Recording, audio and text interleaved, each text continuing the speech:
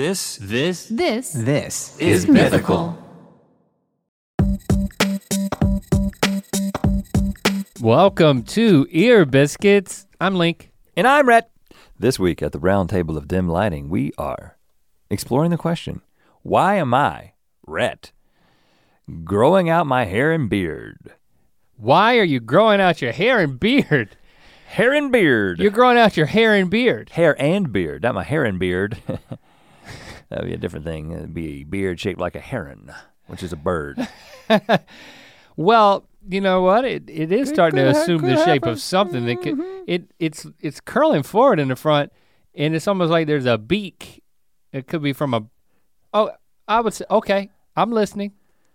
I'm on board for this. Hold on. So I'm on board for you talking about hold on, your you just cut your facial own, hair. You cut yourself short. And your hair, and then hair. just said, okay, I'm on board.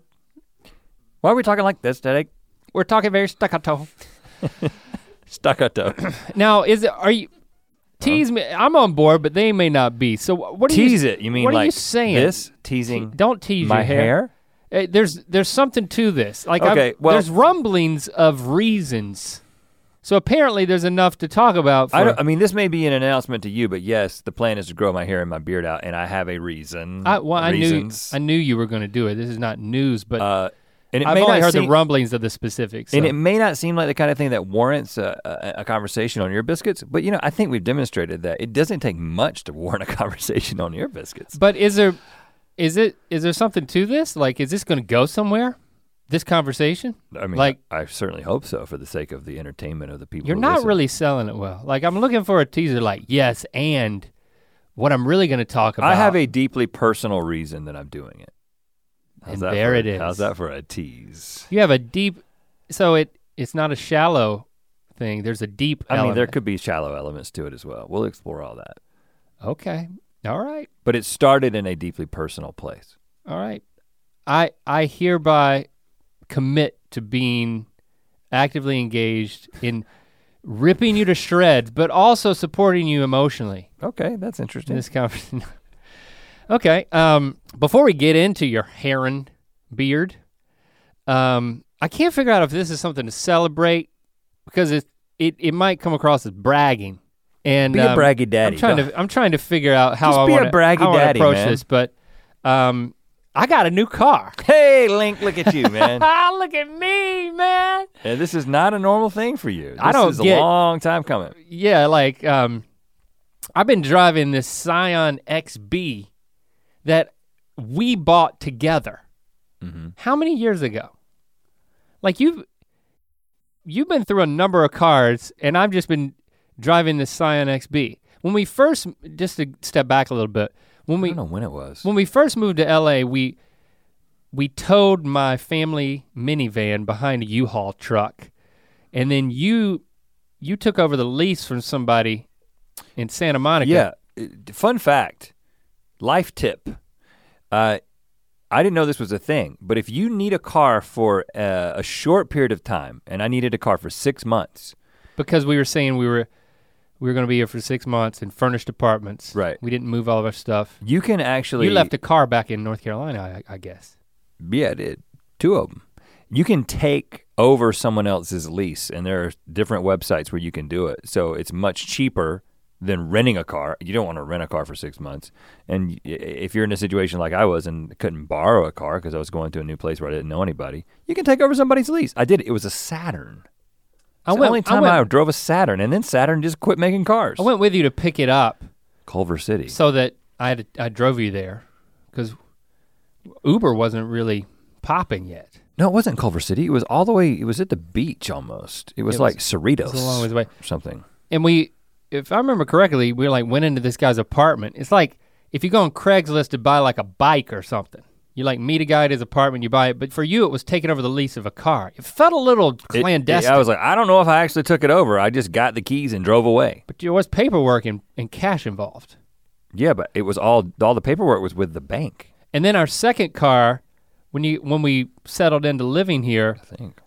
We leased a Ford Fusion. Ford Fusion. As a company car, which I drove, and then I would come to your house because we worked in your backyard. Well, between the two families. You didn't have a car. Between the two families, we had 3 cars total.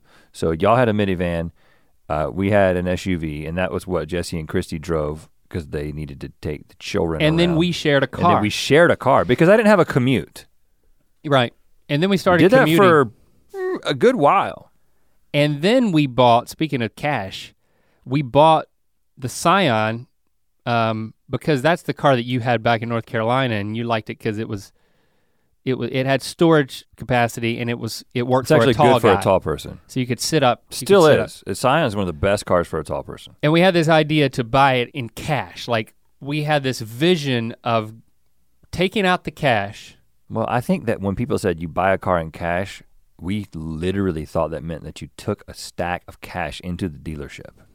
Well, and then it just really means you just don't finance it. Yeah, it just means you like get a cashier's check. But we literally took a stack. I'm sure we told this story. Yeah, we took a cash. How much money? How much money did Scion cost? It was $18,000.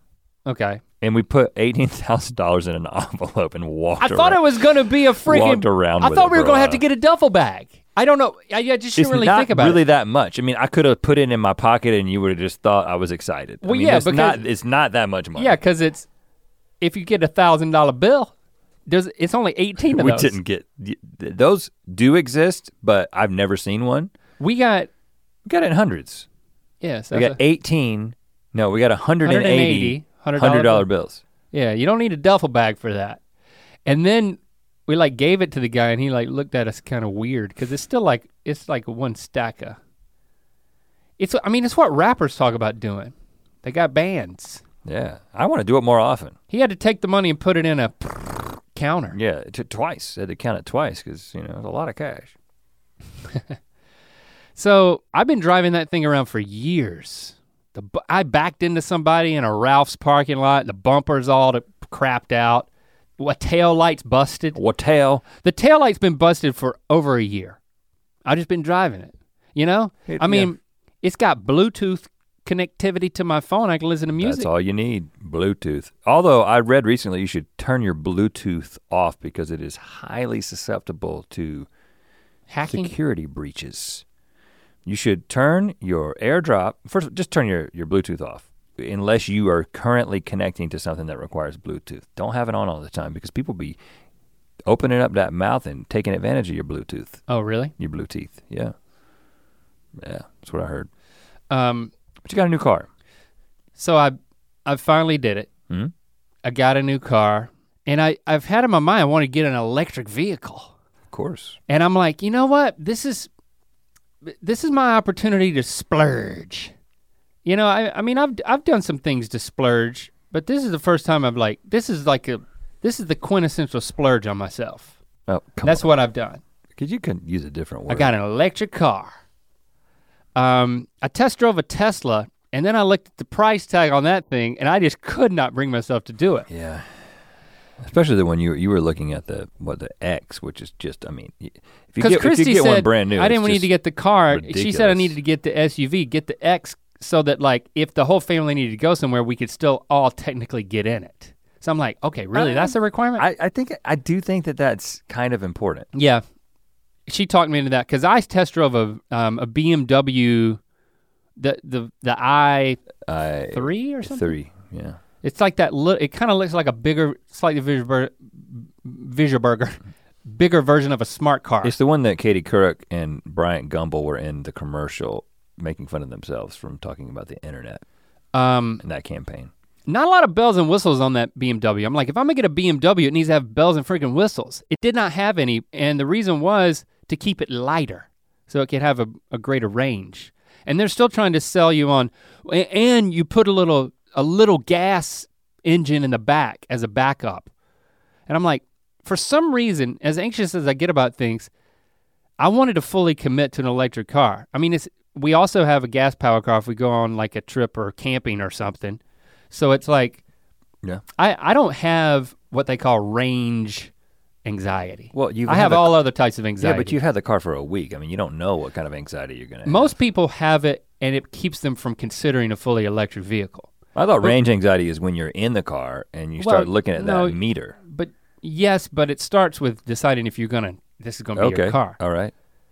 I think I have that. I looked at the Audi e-tron. I had to sign up on like a waiting list for like months and months and months to get this thing. So they kind of tricked me into full splurge because you go on and you configure your car and you place an order and they're like, well, you can change this before it goes to the plant to be made. And so I'm like, you know what? I'm going all the way. And I said yes to everything. Yeah. I never went back onto the screen, which you might call that the website. I call it the screen. And like really say, you know what? I'm not gonna get this because it costs a little more and I'm not gonna get this edition. It's like the first time I've ever said yes to everything, all the accessories for anything. Yeah. Like I'm usually the one that's like, yeah, I'll get it, but I'm not gonna get this and this and this. Next email I got, they were shipping the thing. Yeah. And I was like, too late now. I backed into the splurge. And again, I just feel like I'm almost apologizing. But it's like, because I have a hard time spending money. But so I got this thing. Are you apologizing for the massaging seats? It's got seats that massage. I was, and you know what? Your seat gave me a massage. I don't know if you could tell by the look on my face, but I requested one by pressing the buttons, and I got one the other day when I was. It not only has a massage, it's got like 6 different types of massage. Oh, she went up to the shoulders. I don't know why. I just said the seat. The seat went up to the shoulders, the lower back, mid back, and then I put on the ventilation in your nice leather perforated seats. Yes. Yeah, you do the bragging for me, man. This is good. So, I take Lando to school yesterday. Of course, I usually am the one to take him to school. Christy takes Lily and Lincoln to high school, both in high school now, a little bit earlier. Mm-hmm. And he went around and he got in the front seat. He said, "I'm getting in the front seat," and I looked at him weird because like he insists on me chauffeuring him to school. Like he would always get in the back seat of the Scion. He would never get in the front seat with me. Really? Most kids, as soon as they have the opportunity to get into the front seat, are up there. And I was like, and I don't exactly know why. My theory was when he got out of the front seat, I'm more visible, and if any of the other students can see it's me, he's like self-conscious about his dad being recognized as that guy from the internet. He hasn't outright told me that, but I think that was part of it. Okay. He wants to slip out of the back and put him in the trunk and back into school. Minimize. But he got. Who was that? I don't know. He's like, I'm getting in the front seat. Of course, he's in 4th grade now, so maybe he's over the whole dad's famous. He's realized it's not. Who cares? But what he really did was he wanted that massager. And I'm like, yeah, okay, here's another benefit. My son is now riding beside me on the way to school. I can actually look at him a little bit when we're driving in. And he's so relaxed when he gets there. Yeah, he's just like to wake him up. Son, we're at school. Like a puddle of mud. But I'll tell you, this thing's got so much stuff, so many cameras, so many blings and blasts and whistles and alerts and screens that I don't know where to look. Yeah, I mean, you were backing up the other day and I actually saw one view was just a colonoscopy of myself. I was like, how did the camera get there? It's actually I need to see a doctor. It's a colon cleanse. It's a colonic. It's a colonic machine. It's not doctor certified. It's more just like woo science. Right. Kind of thing. Yeah. But it drains directly onto the street. So I don't have to, it's not like I have to clean it up or anything. Oh gosh. I mean, I don't know if you noticed, but I'm driving, well, first of all, I'm offering to drive now. Yeah. And then, cause I feel like I'm just driving, it's free. It's just, I feel like I never go to a gas station. Sure, I plug it into that thing when I get home, but I just feel like it's free fuel. Now the sticker on the car said you save like $2,500 over 5 years in fuel cost. I'm like, man, that's depressingly low. Well, because, the ironic thing is that the fuel that you're using at home, the electricity that you're using at home is most likely generated by fossil fuels, but that is not a reason to transition to an electric car. One of my main motives because we're in it for the long haul, environment, folks. Baby. Yeah, so there's 0 emissions. It's better for it. Yeah, it's the right thing to do, but it is an expensive thing to do at this point, and you can't really do it to save money. But it's also a better driving experience. let me tell you, man, I told Christy first time I got in this thing, I'm like, we are driving in the future. It just feels that way. It's like, I've never been in a car, I've never owned a car that had acceleration. I'm like accelerating for the first time in a car. And it's exhilarating to accelerate. But let me tell you, with so much to look at and listen to and be distracted by, I'm putting myself, passengers, and everyone around me in danger. There have been some close calls. You ran 2 red lights yesterday. I never run red lights. Like I ran 2 red lights yesterday because it also takes you. I'm looking at other things. It already takes you a long time to get in and begin going, because there's lots of things that happen, and then it takes you a long time to get out of the car. It's been taking you, I'd say, an extra 45 seconds on top of your already like 120-second routine. Well, I don't even know how to start it yet. Yeah. Running red lights, if I get it started, I mean, like, I almost hit a pedestrian. And here's the thing, it's so quiet. You know, they add a little sound. Oh, there's a little sound that they add. It's a futuristic sound. When you pulled up at my house with it for the first time, it was like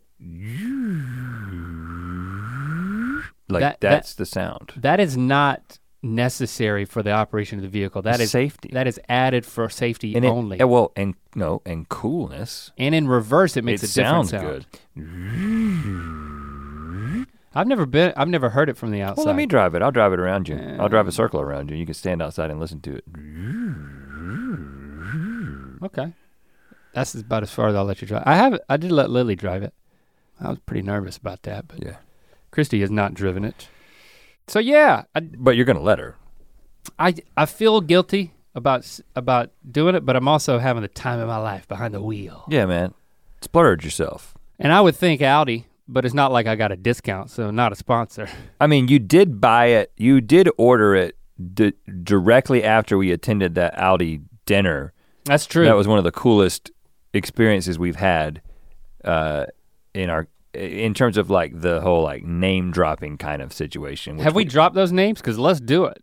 Don Cheadle. Yeah, we had dinner and a very small group of people and freaking Don Cheadle was there. That's all I gotta say. I assumed he'd be nice, but he was unexpectedly jovial guy. So nice. Like, did you know that the first adjective you would use to describe Don Cheadle would be jovial?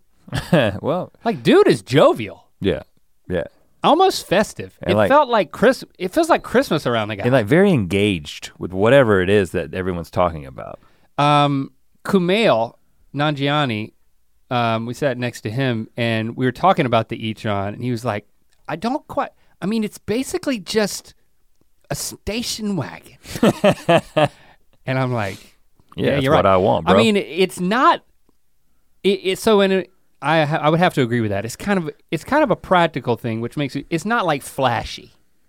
No, it's got all the bells and whistles. And you went with like, and it's, I like the color. Yeah. It's a cool color, but it's cool because it's not cool. You know what I'm saying? I never saw it in a car when I ordered it. I was like, oh, you got a tan beige station wagon. Yeah, I did. You got a beige station wagon. No, it's not really. It's a sexy experience. It looks very futuristic, and not as much as a Tesla though. Like it's got a grill, even though it doesn't need a grill. So many people are driving a Tesla.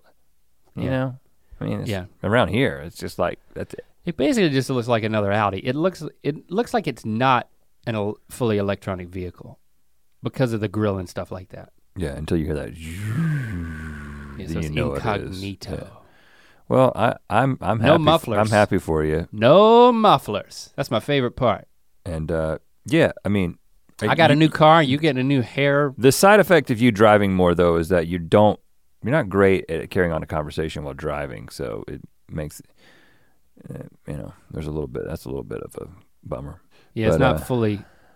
It'll almost so engaged. It'll almost drive itself. Yeah. And then I can start talking when I get in that mode. Once I figure out how to use that. Okay.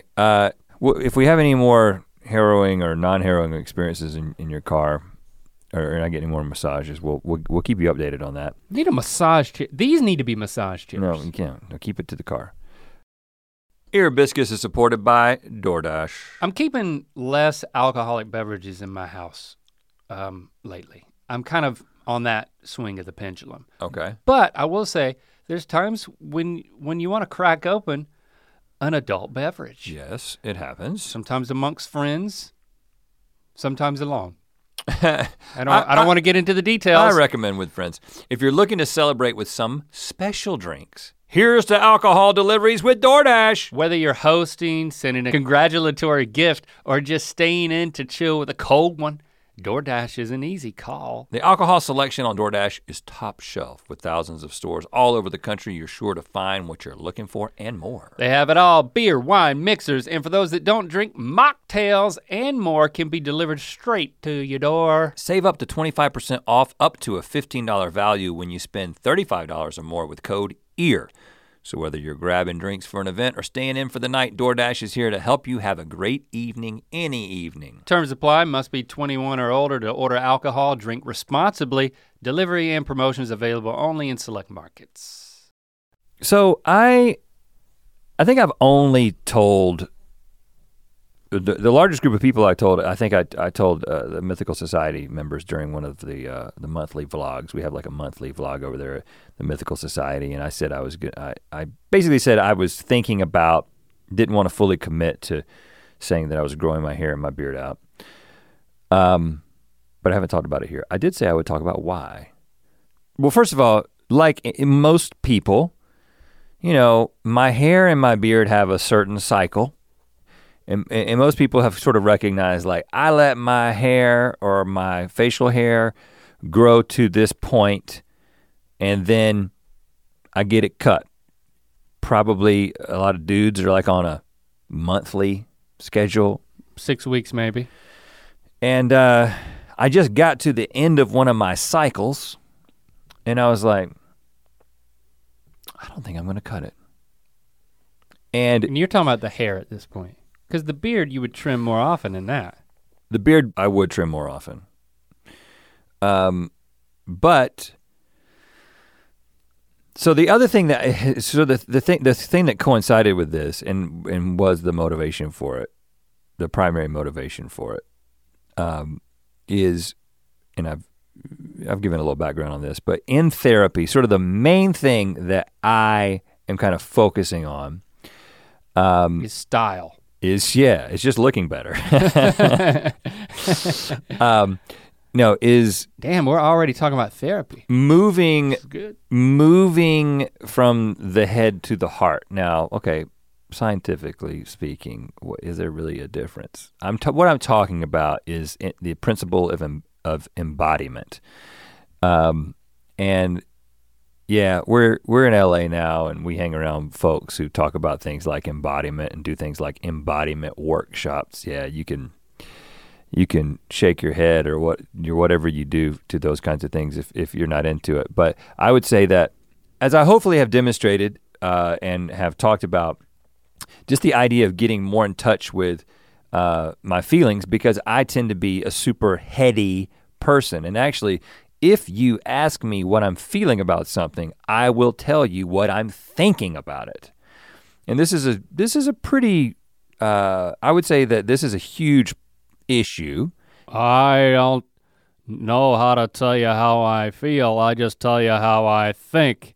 You can Jimmy lead Stewart. John Wayne. You can lead a horse. Okay.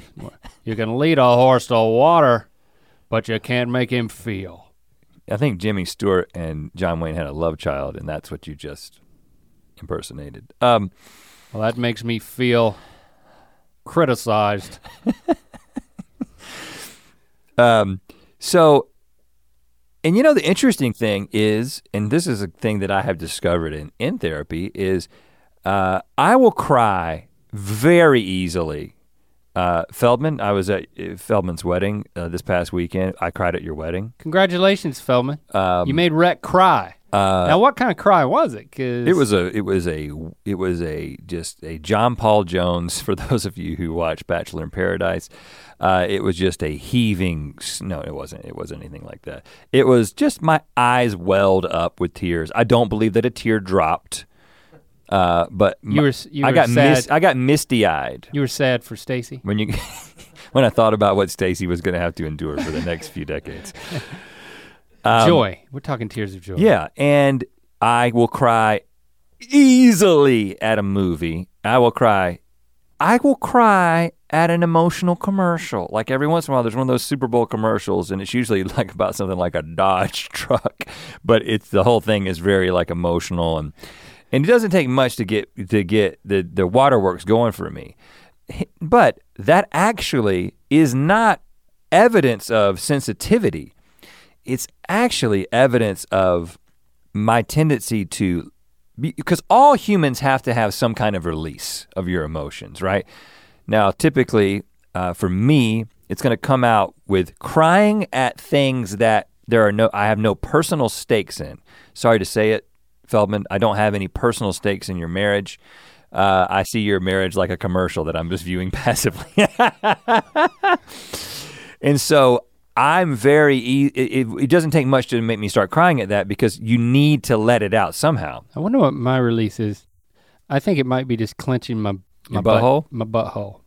Yeah, you should see it. Which is ironic. You should see a therapist because there's not not a lot of release associated with clenching, but like. Yeah.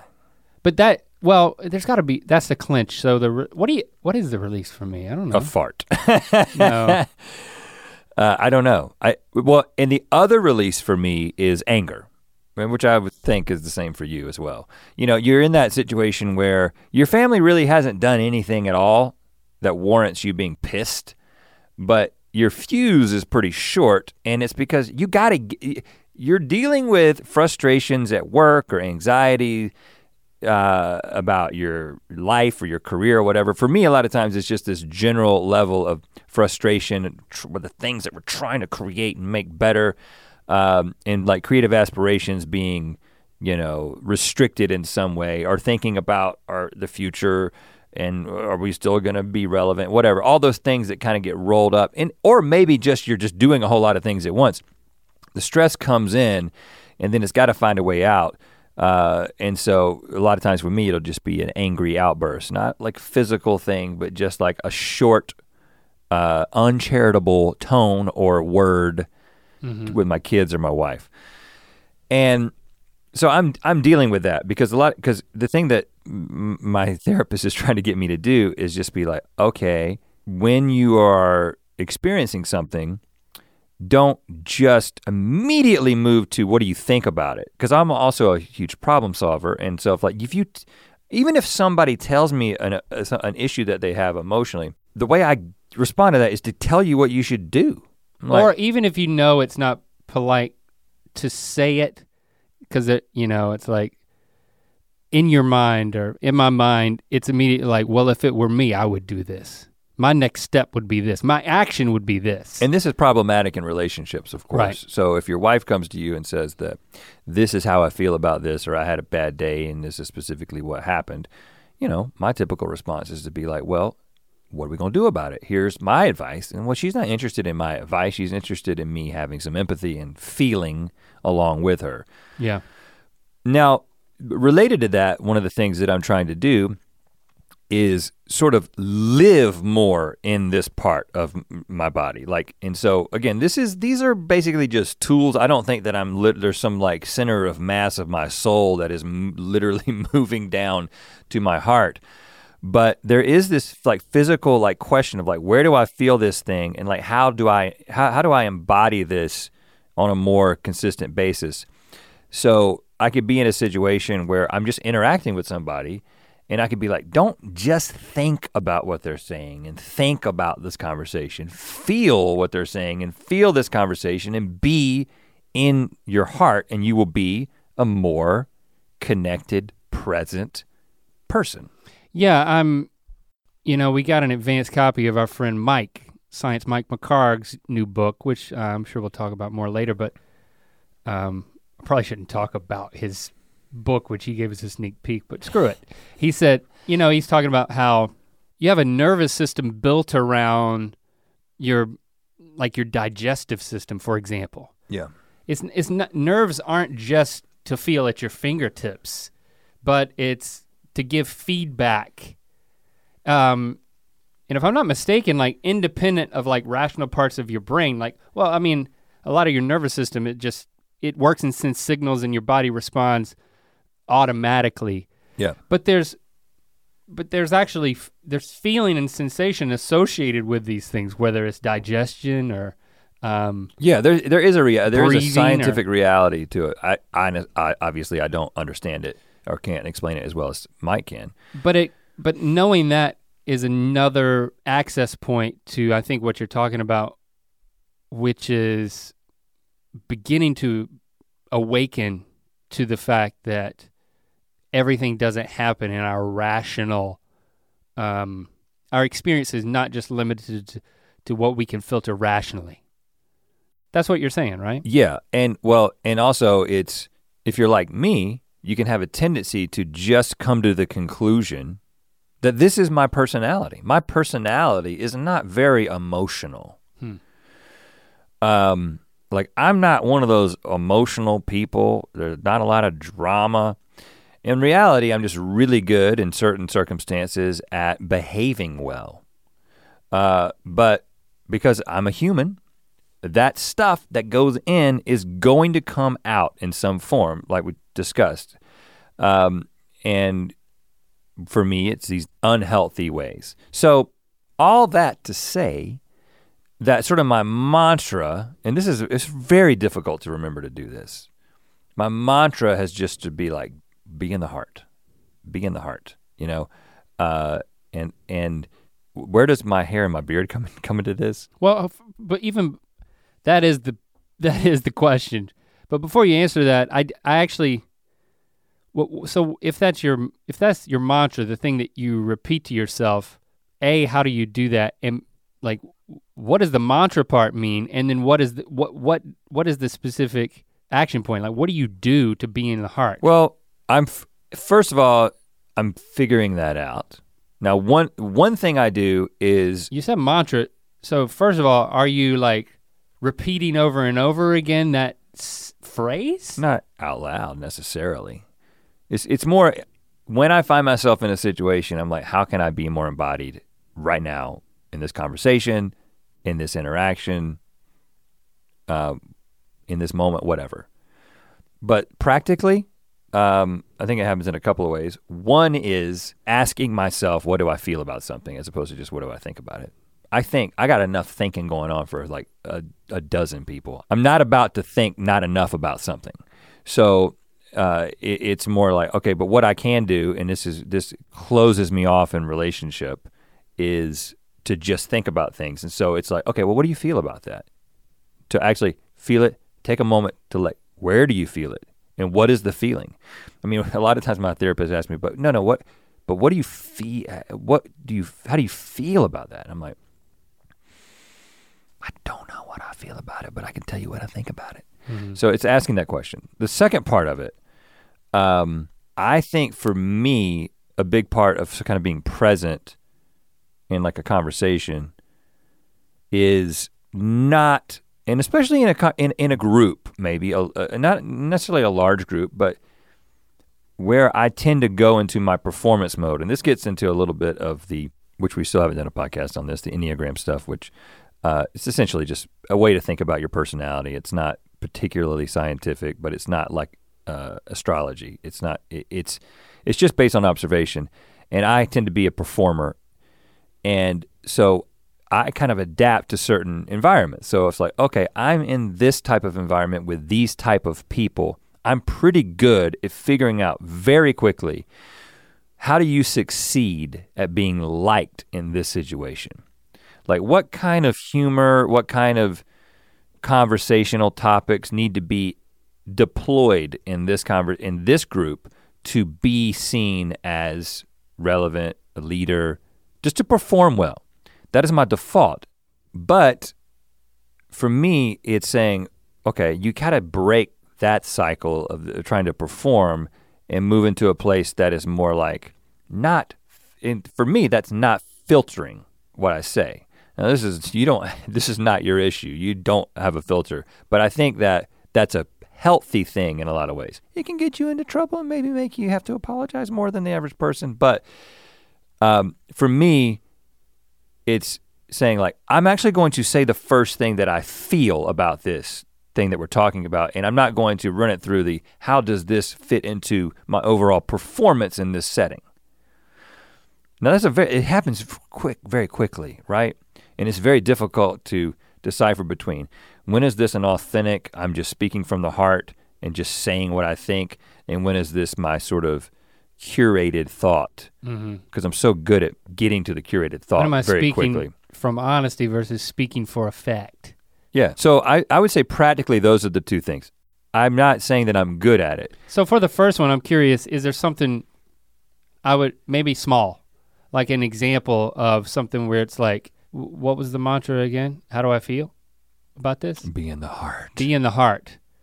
Like, can you think of a recent example where it's like, where you redirect it in that way? Well, I think it happens more often in, I think I'm trying to apply it mostly in my conversations with, my family. Or, in talking to my mom, I think is a good example of like, in her recovery. And then she's had a couple of little setbacks with some things unrelated to the ankle that have put her in the hospital. I think she's gonna be fine.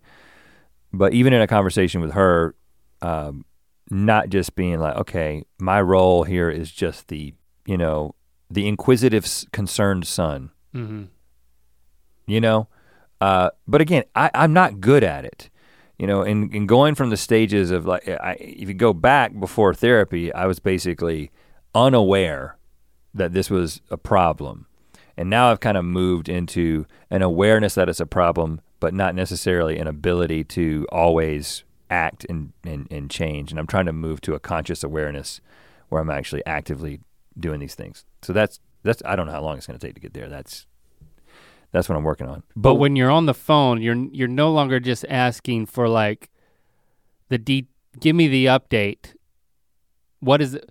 Are you in you had to go back to the hospital. What is the doctor saying? What's the next step? What's the plan? Okay, let me know when you get the results or whatever, right? You're trying to move beyond just the practical. Yeah, and it's not easy. I'm not good at being, well, how are you feeling about all this? We could be as simple as that, is like entering into a real conversation.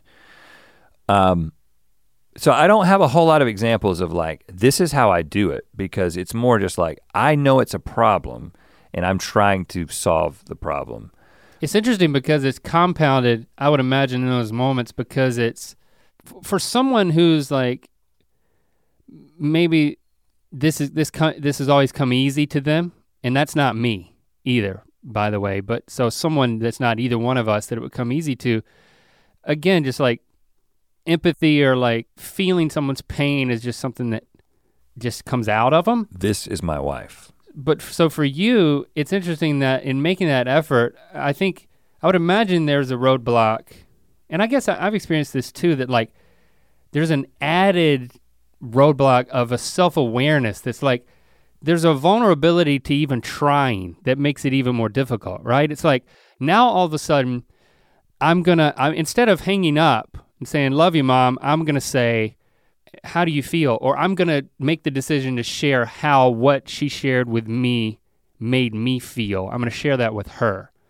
And then it's like, I'm gonna do this now, and it's gonna feel weird to me. It might feel weird to my mom.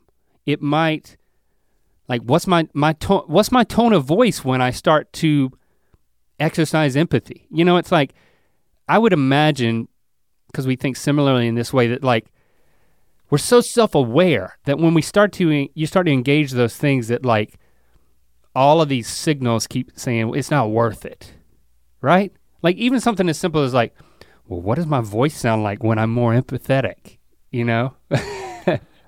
Yeah, I mean, and I do think it's a separate issue, but yeah, it's a compounding issue. But I think that it's just something that is, I think that our self-awareness is what makes us good at what we do. Yeah. And it's why we can move into different environments. It's why we can host a podcast the way that we do. It's why we can host Good Mythical Morning. Yeah.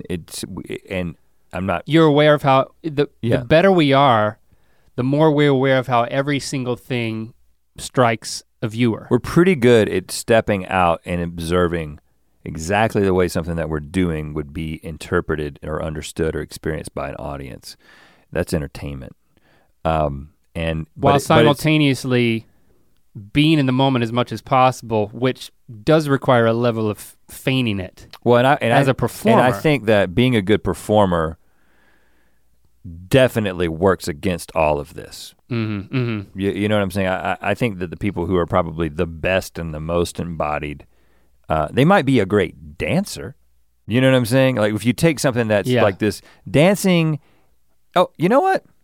I'm gonna go back to your wedding again. I did a little dancing at your wedding, not a lot, but again, I dance for show. You know what I'm saying? Traditionally, well, I move my body in a kind of a weird way, and I'm doing it kind of to entertain people who are watching. But I'm not dancing like nobody's watching. And what is the dance, Feldman? When everybody was circling your mom's? The Mitska. The Mitska. So everybody starts doing these concentric circles of that's the hora. The hora. Okay, the hora. It's the Mitska, that's the crowning service, and then, or the crowning ceremony, when the parents, the last children of the parents are married off. They get crowned. Oh, when the last children of the parents are married off, they get crowned, and everyone dances in around concentric them, kisses them, and then it goes circles. And then our DJ mixed it into the hora. And then he mixed it into the hora. But okay, so it was a communal dance, which by definition is not about an individual's performance. And it's funny because I felt, having never done it, there's this, I felt the same thing that I think you're describing, which is like all of a sudden we're like linking hands with people, Christy and then somebody I didn't even know, and then we're like doing these concentric, I can see you on the other side of the circle out of the corner of my eye. I know that you're probably having a similar experience to me, which is like, I'm doing this, but I'm not really giving myself over to it, right? Yeah. It's like, I'm conjuring up I'm setting my pride aside that this is about being a part of something. But I will say that even in that moment, I am doing it more than I ever have. I am giving myself over to the joy of dancing in a circle. Really. And that's the exercise. Yeah. Because the natural inclination is, well, like if the whole mob of people on the dance floor form a circle and then they want someone to go in there and show what's up, then it's like, oh, there's an opportunity to perform. It's like, yes, I'm going to do that. Well, I'm a little shy in those situations, but then if the right opportunity strikes, I will go into the circle and make a memory for people. But the giving yourself over to dance in a communal environment like that. And that's why I haven't been to an embodiment workshop, but an embodiment workshop does involve, and you have been to one, does involve done it. Like freely moving your body in a way that is without self-regard, without self-consciousness. And this is all related to what I'm kind of dealing with in therapy. And I do think that our reputation, I don't know. And again, I think that this is definitely an issue for both of us. This is an issue for everyone. Everyone has this I am this kind of person and I don't want to feel uncomfortable and I don't want anybody to make me feel uncomfortable. Everybody has their own version of what that is. But I think in my family growing up, it's like we kind of prided ourselves on, being good at things and seeming like we know what the hell we're talking about. And if we don't know what the hell we're talking about, we're probably not gonna talk about it. But we think that we know a lot about a lot of things, so we end up talking about a lot of things. And it's like, again, and then there's the opposite of that, which is just like this, if you just picture this like hippie just moving their body to the music at Woodstock. It's like that person, now first of all, because you're humans and we all have egos, I understand how, and this is what we're gonna get into when we talk about my hair in a second, when we finally get to my hair and beard. The act of seeming like you don't give a fuck can actually become very much that you do care a lot about how you're being perceived, because it's very difficult for humans to parse that. Okay. And it might be difficult to decipher between this person really is embodied and doesn't care about what people think about them. They look exactly like this person, but this person actually is doing this because they care about what people think. I think, I'm starting to understand where you're going. So just hit us with the hair therapy. Oh, the therapy. Therapy. That's what, the therapy. Hit us with that. Okay. In trying to find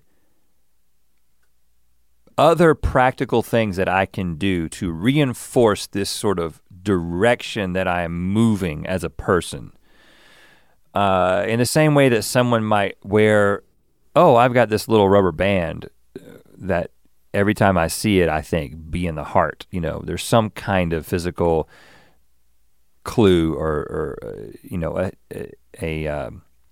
maybe a tattoo of a heart. Something that helps on your heart. I don't know there's a word for that, but I don't know exactly what it is.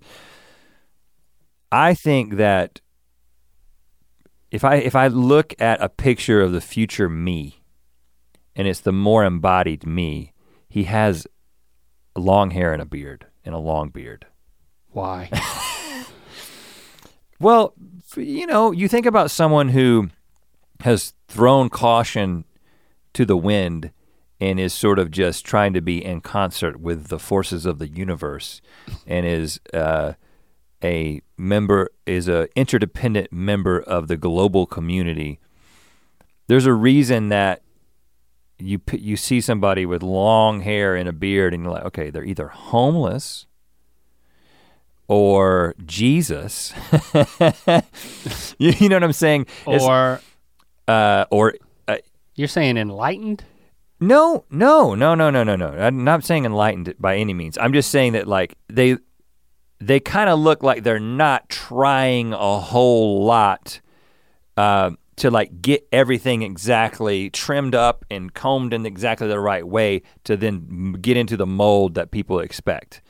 But I also think that you're saying grooming. There's a reason there's a correlation between grooming. I think this is pretty simple. Yeah, I'm just to state it simply. If you go to Woodstock, you didn't see a lot of people with buzz cuts and military style haircuts. It was like long hair, beard, hippie, no bras. It's a relaxing of standards and a relaxing of trying to hold some sort of mold and fit into a certain thing. Now, again, we'll talk about how, they actually became, the counterculture became the culture in a lot of ways, and subcultures become oppressive cultures that expect people to do something to fit in. We're not talking about that. But to state it simply, a lack of, like a loosening of outward perceived grooming is a reflection of more of an inward grooming.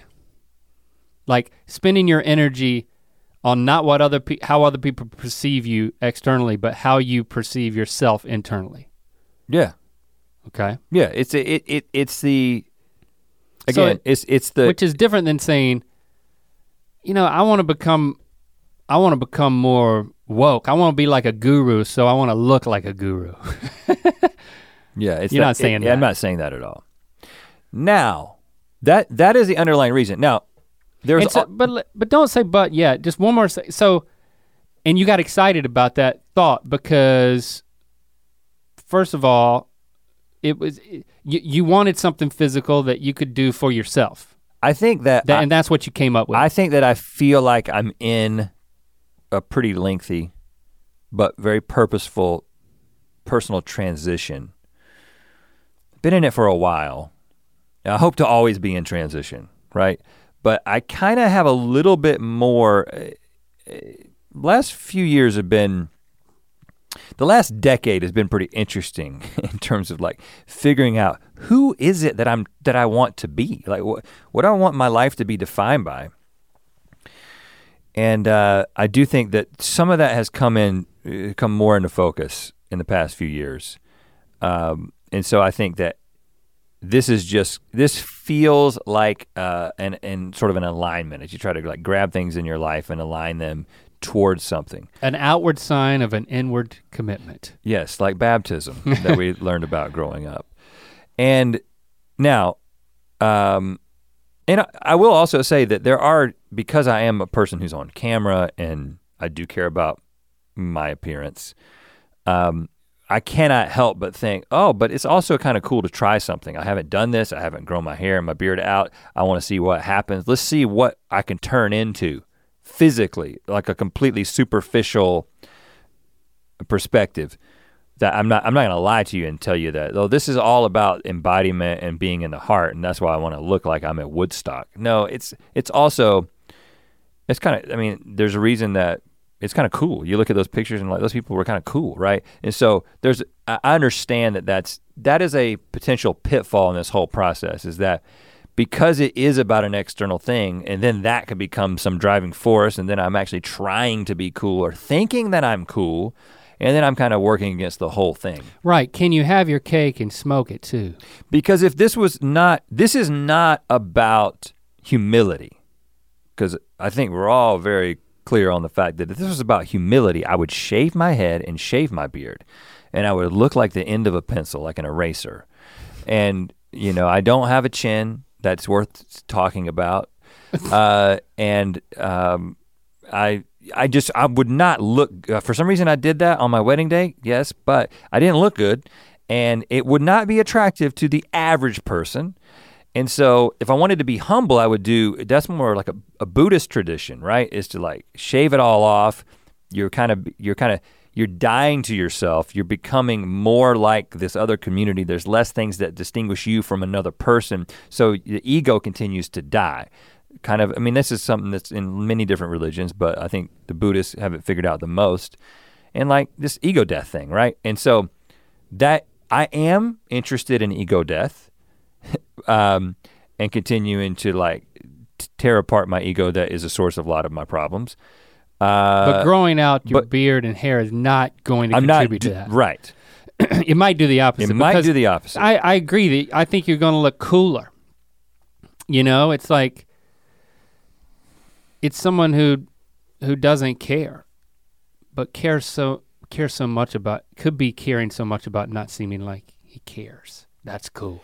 And in this town especially, where there's all types of people doing different things physically, and they all look like they're trying really hard, even the people who look like they're not trying. Like literally the only people who look like they're not trying are the homeless people, to be frank.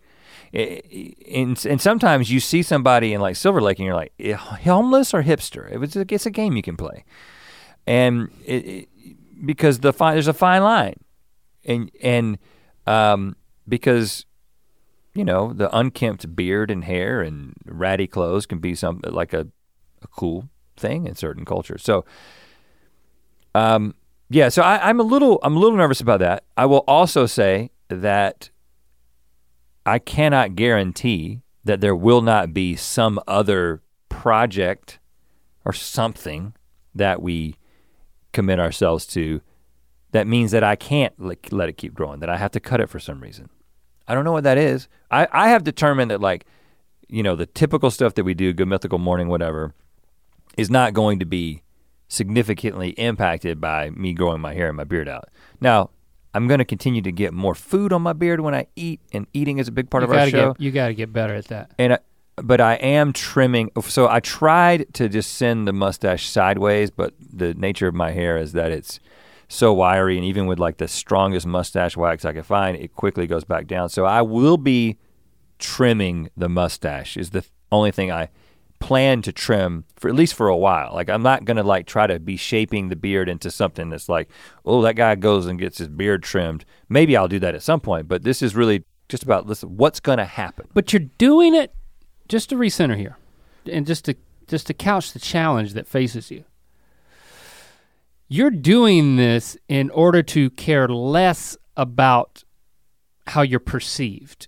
I would say that is a secondary reason. I think that this is a physical manifestation of something I'm trying to manifest internally, which is being more present, more out of my head and into my heart.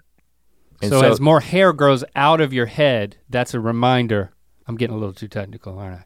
Yeah, it's not like some super, I didn't like go up to the top of the mountain and wait for a sign. I mean, it wasn't like some, I had a dream and it is to never cut my hair again. You know, that's not what's going on. It's just like, hey, there's a few things lining up here. But I guess when you really try to summarize it, I'm trying to be more, like get more in touch with my feelings, or say it different ways, like be more, like live more from my heart than my head. Therefore, I'm letting my hair grow out. It's like, if you just told somebody that, they wouldn't. I think I disagree with you. Because I think that if you think about somebody, if you just talk about the idea of embodiment and you use the example of like, what was, and I realize that the cultural revolution that happened in the 60s and the 70s was kind of rebelling against conformity and societal expectations, and that's one of the reasons people were growing their hair out, because it was like, well, men are not supposed to grow their hair out, so we're gonna do that because it's counterculture. But I think that whole like awakening and sort of like being present and being in the moment that kind of came with like embracing some Eastern philosophies, I think there's a reason that there is a reason that you picture somebody when you see somebody with like a military style haircut that's like all kind of like perfectly shaped and clean shaven and stuff like that. That doesn't say to you that person's living in their heart. I'm not saying it's superficial, because obviously you can have no hair and be in your heart. It's like inward focus versus outward focus. Yeah, your own disposition. Yeah, and then one example, like you're saying, a secondary thing of an outward focus would be people's perception of you. So then, the thing given our line of work is that you're gonna get more feedback. You know, having changed my hairstyle drastically a couple of times, you know, I weathered the storm of a cavalcade of feedback. It's like it draws more attention. So it's like, you're gonna have to weather that. And some of that will be negative. Like, the reason why I'm staying out of this is because, first of all, it's not my place to give an opinion. This is something that's, you know, for obvious reasons that we've discussed for 40 minutes.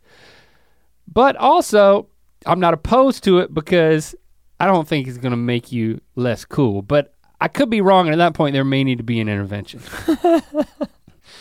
But for now, I'm quietly supportive from the sidelines. I don't know how. But how are you gonna weather the storm of increased scrutiny? You gonna be replying to comments? You gonna be posting selfies of beard progress? I mean, potentially, yeah, that second on that. I'm not gonna be replying to comments. What are you talking about? Like people's critical comments? I'm just saying if this is an inward focus, there's gonna be a temptation because there's gonna be so much outward perception. You might say, why didn't you just let this happen instead of talking about it? Well, it's like, you're already talking about it. But now what's the plan moving forward? You're a biscuiteer. Are we gonna keep talking about it? Are you gonna post selfies of your beard growth? Because that seems a little counter. I don't have to post selfies of my beard growth, because my beard growth is going to be cataloged through all the work that we do. I was given a working example of just trying to highlight the challenge that faces you. Well, the more you want to focus inward, the more people are gonna focus on what you've done different outwardly. I personally I'm not a huge fan when people talk about things in the way that I talked about it today. I'm just like, just keep that to yourself, bruh. But the reason that I'm talking about it is because if I grow my hair and my beard out, there would be just lots of speculation. Like, oh, they have a project. In fact, I've already seen it. They have a project, and that's why Rhett's doing this. He's gonna be some character in something that they're doing. A lot of people thought that my fake beard was back because my real beard, long, especially with my mustache kind of brushed out to the side, looked a lot like my fake beard. And so people are like, he shaved his beard off. And it's like, if you're gonna speculate, at least you can know and maybe be even supportive of what my actual reason is. You didn't see any speculative comments that went something like, I bet this was an outward expression of an inward reality as a result of, you know, investing in himself in therapy. Yeah, I didn't expect that. That's why I'm talking about it. Yeah, you're not seeing any of that yet. And I'm also, I'm a huge advocate for it. I'm a huge advocate for therapy for people who think they don't need it, because that was me. You know what I'm saying? It's for people who are like, I don't have an acute mental problem or emotional problem or even an acute trauma that I'm trying to work through. I'm just a person. I'm just a human. And I realize that therapy is a privilege. The fact that I can pay for it and I can afford it. Not everybody can do that. I'm just saying that for me, and it also seems like the most Los Angeles thing that you can possibly talk about is therapy. I get all that. I grew up in Bowie's Creek. You know what I'm saying? I still understand what that's about.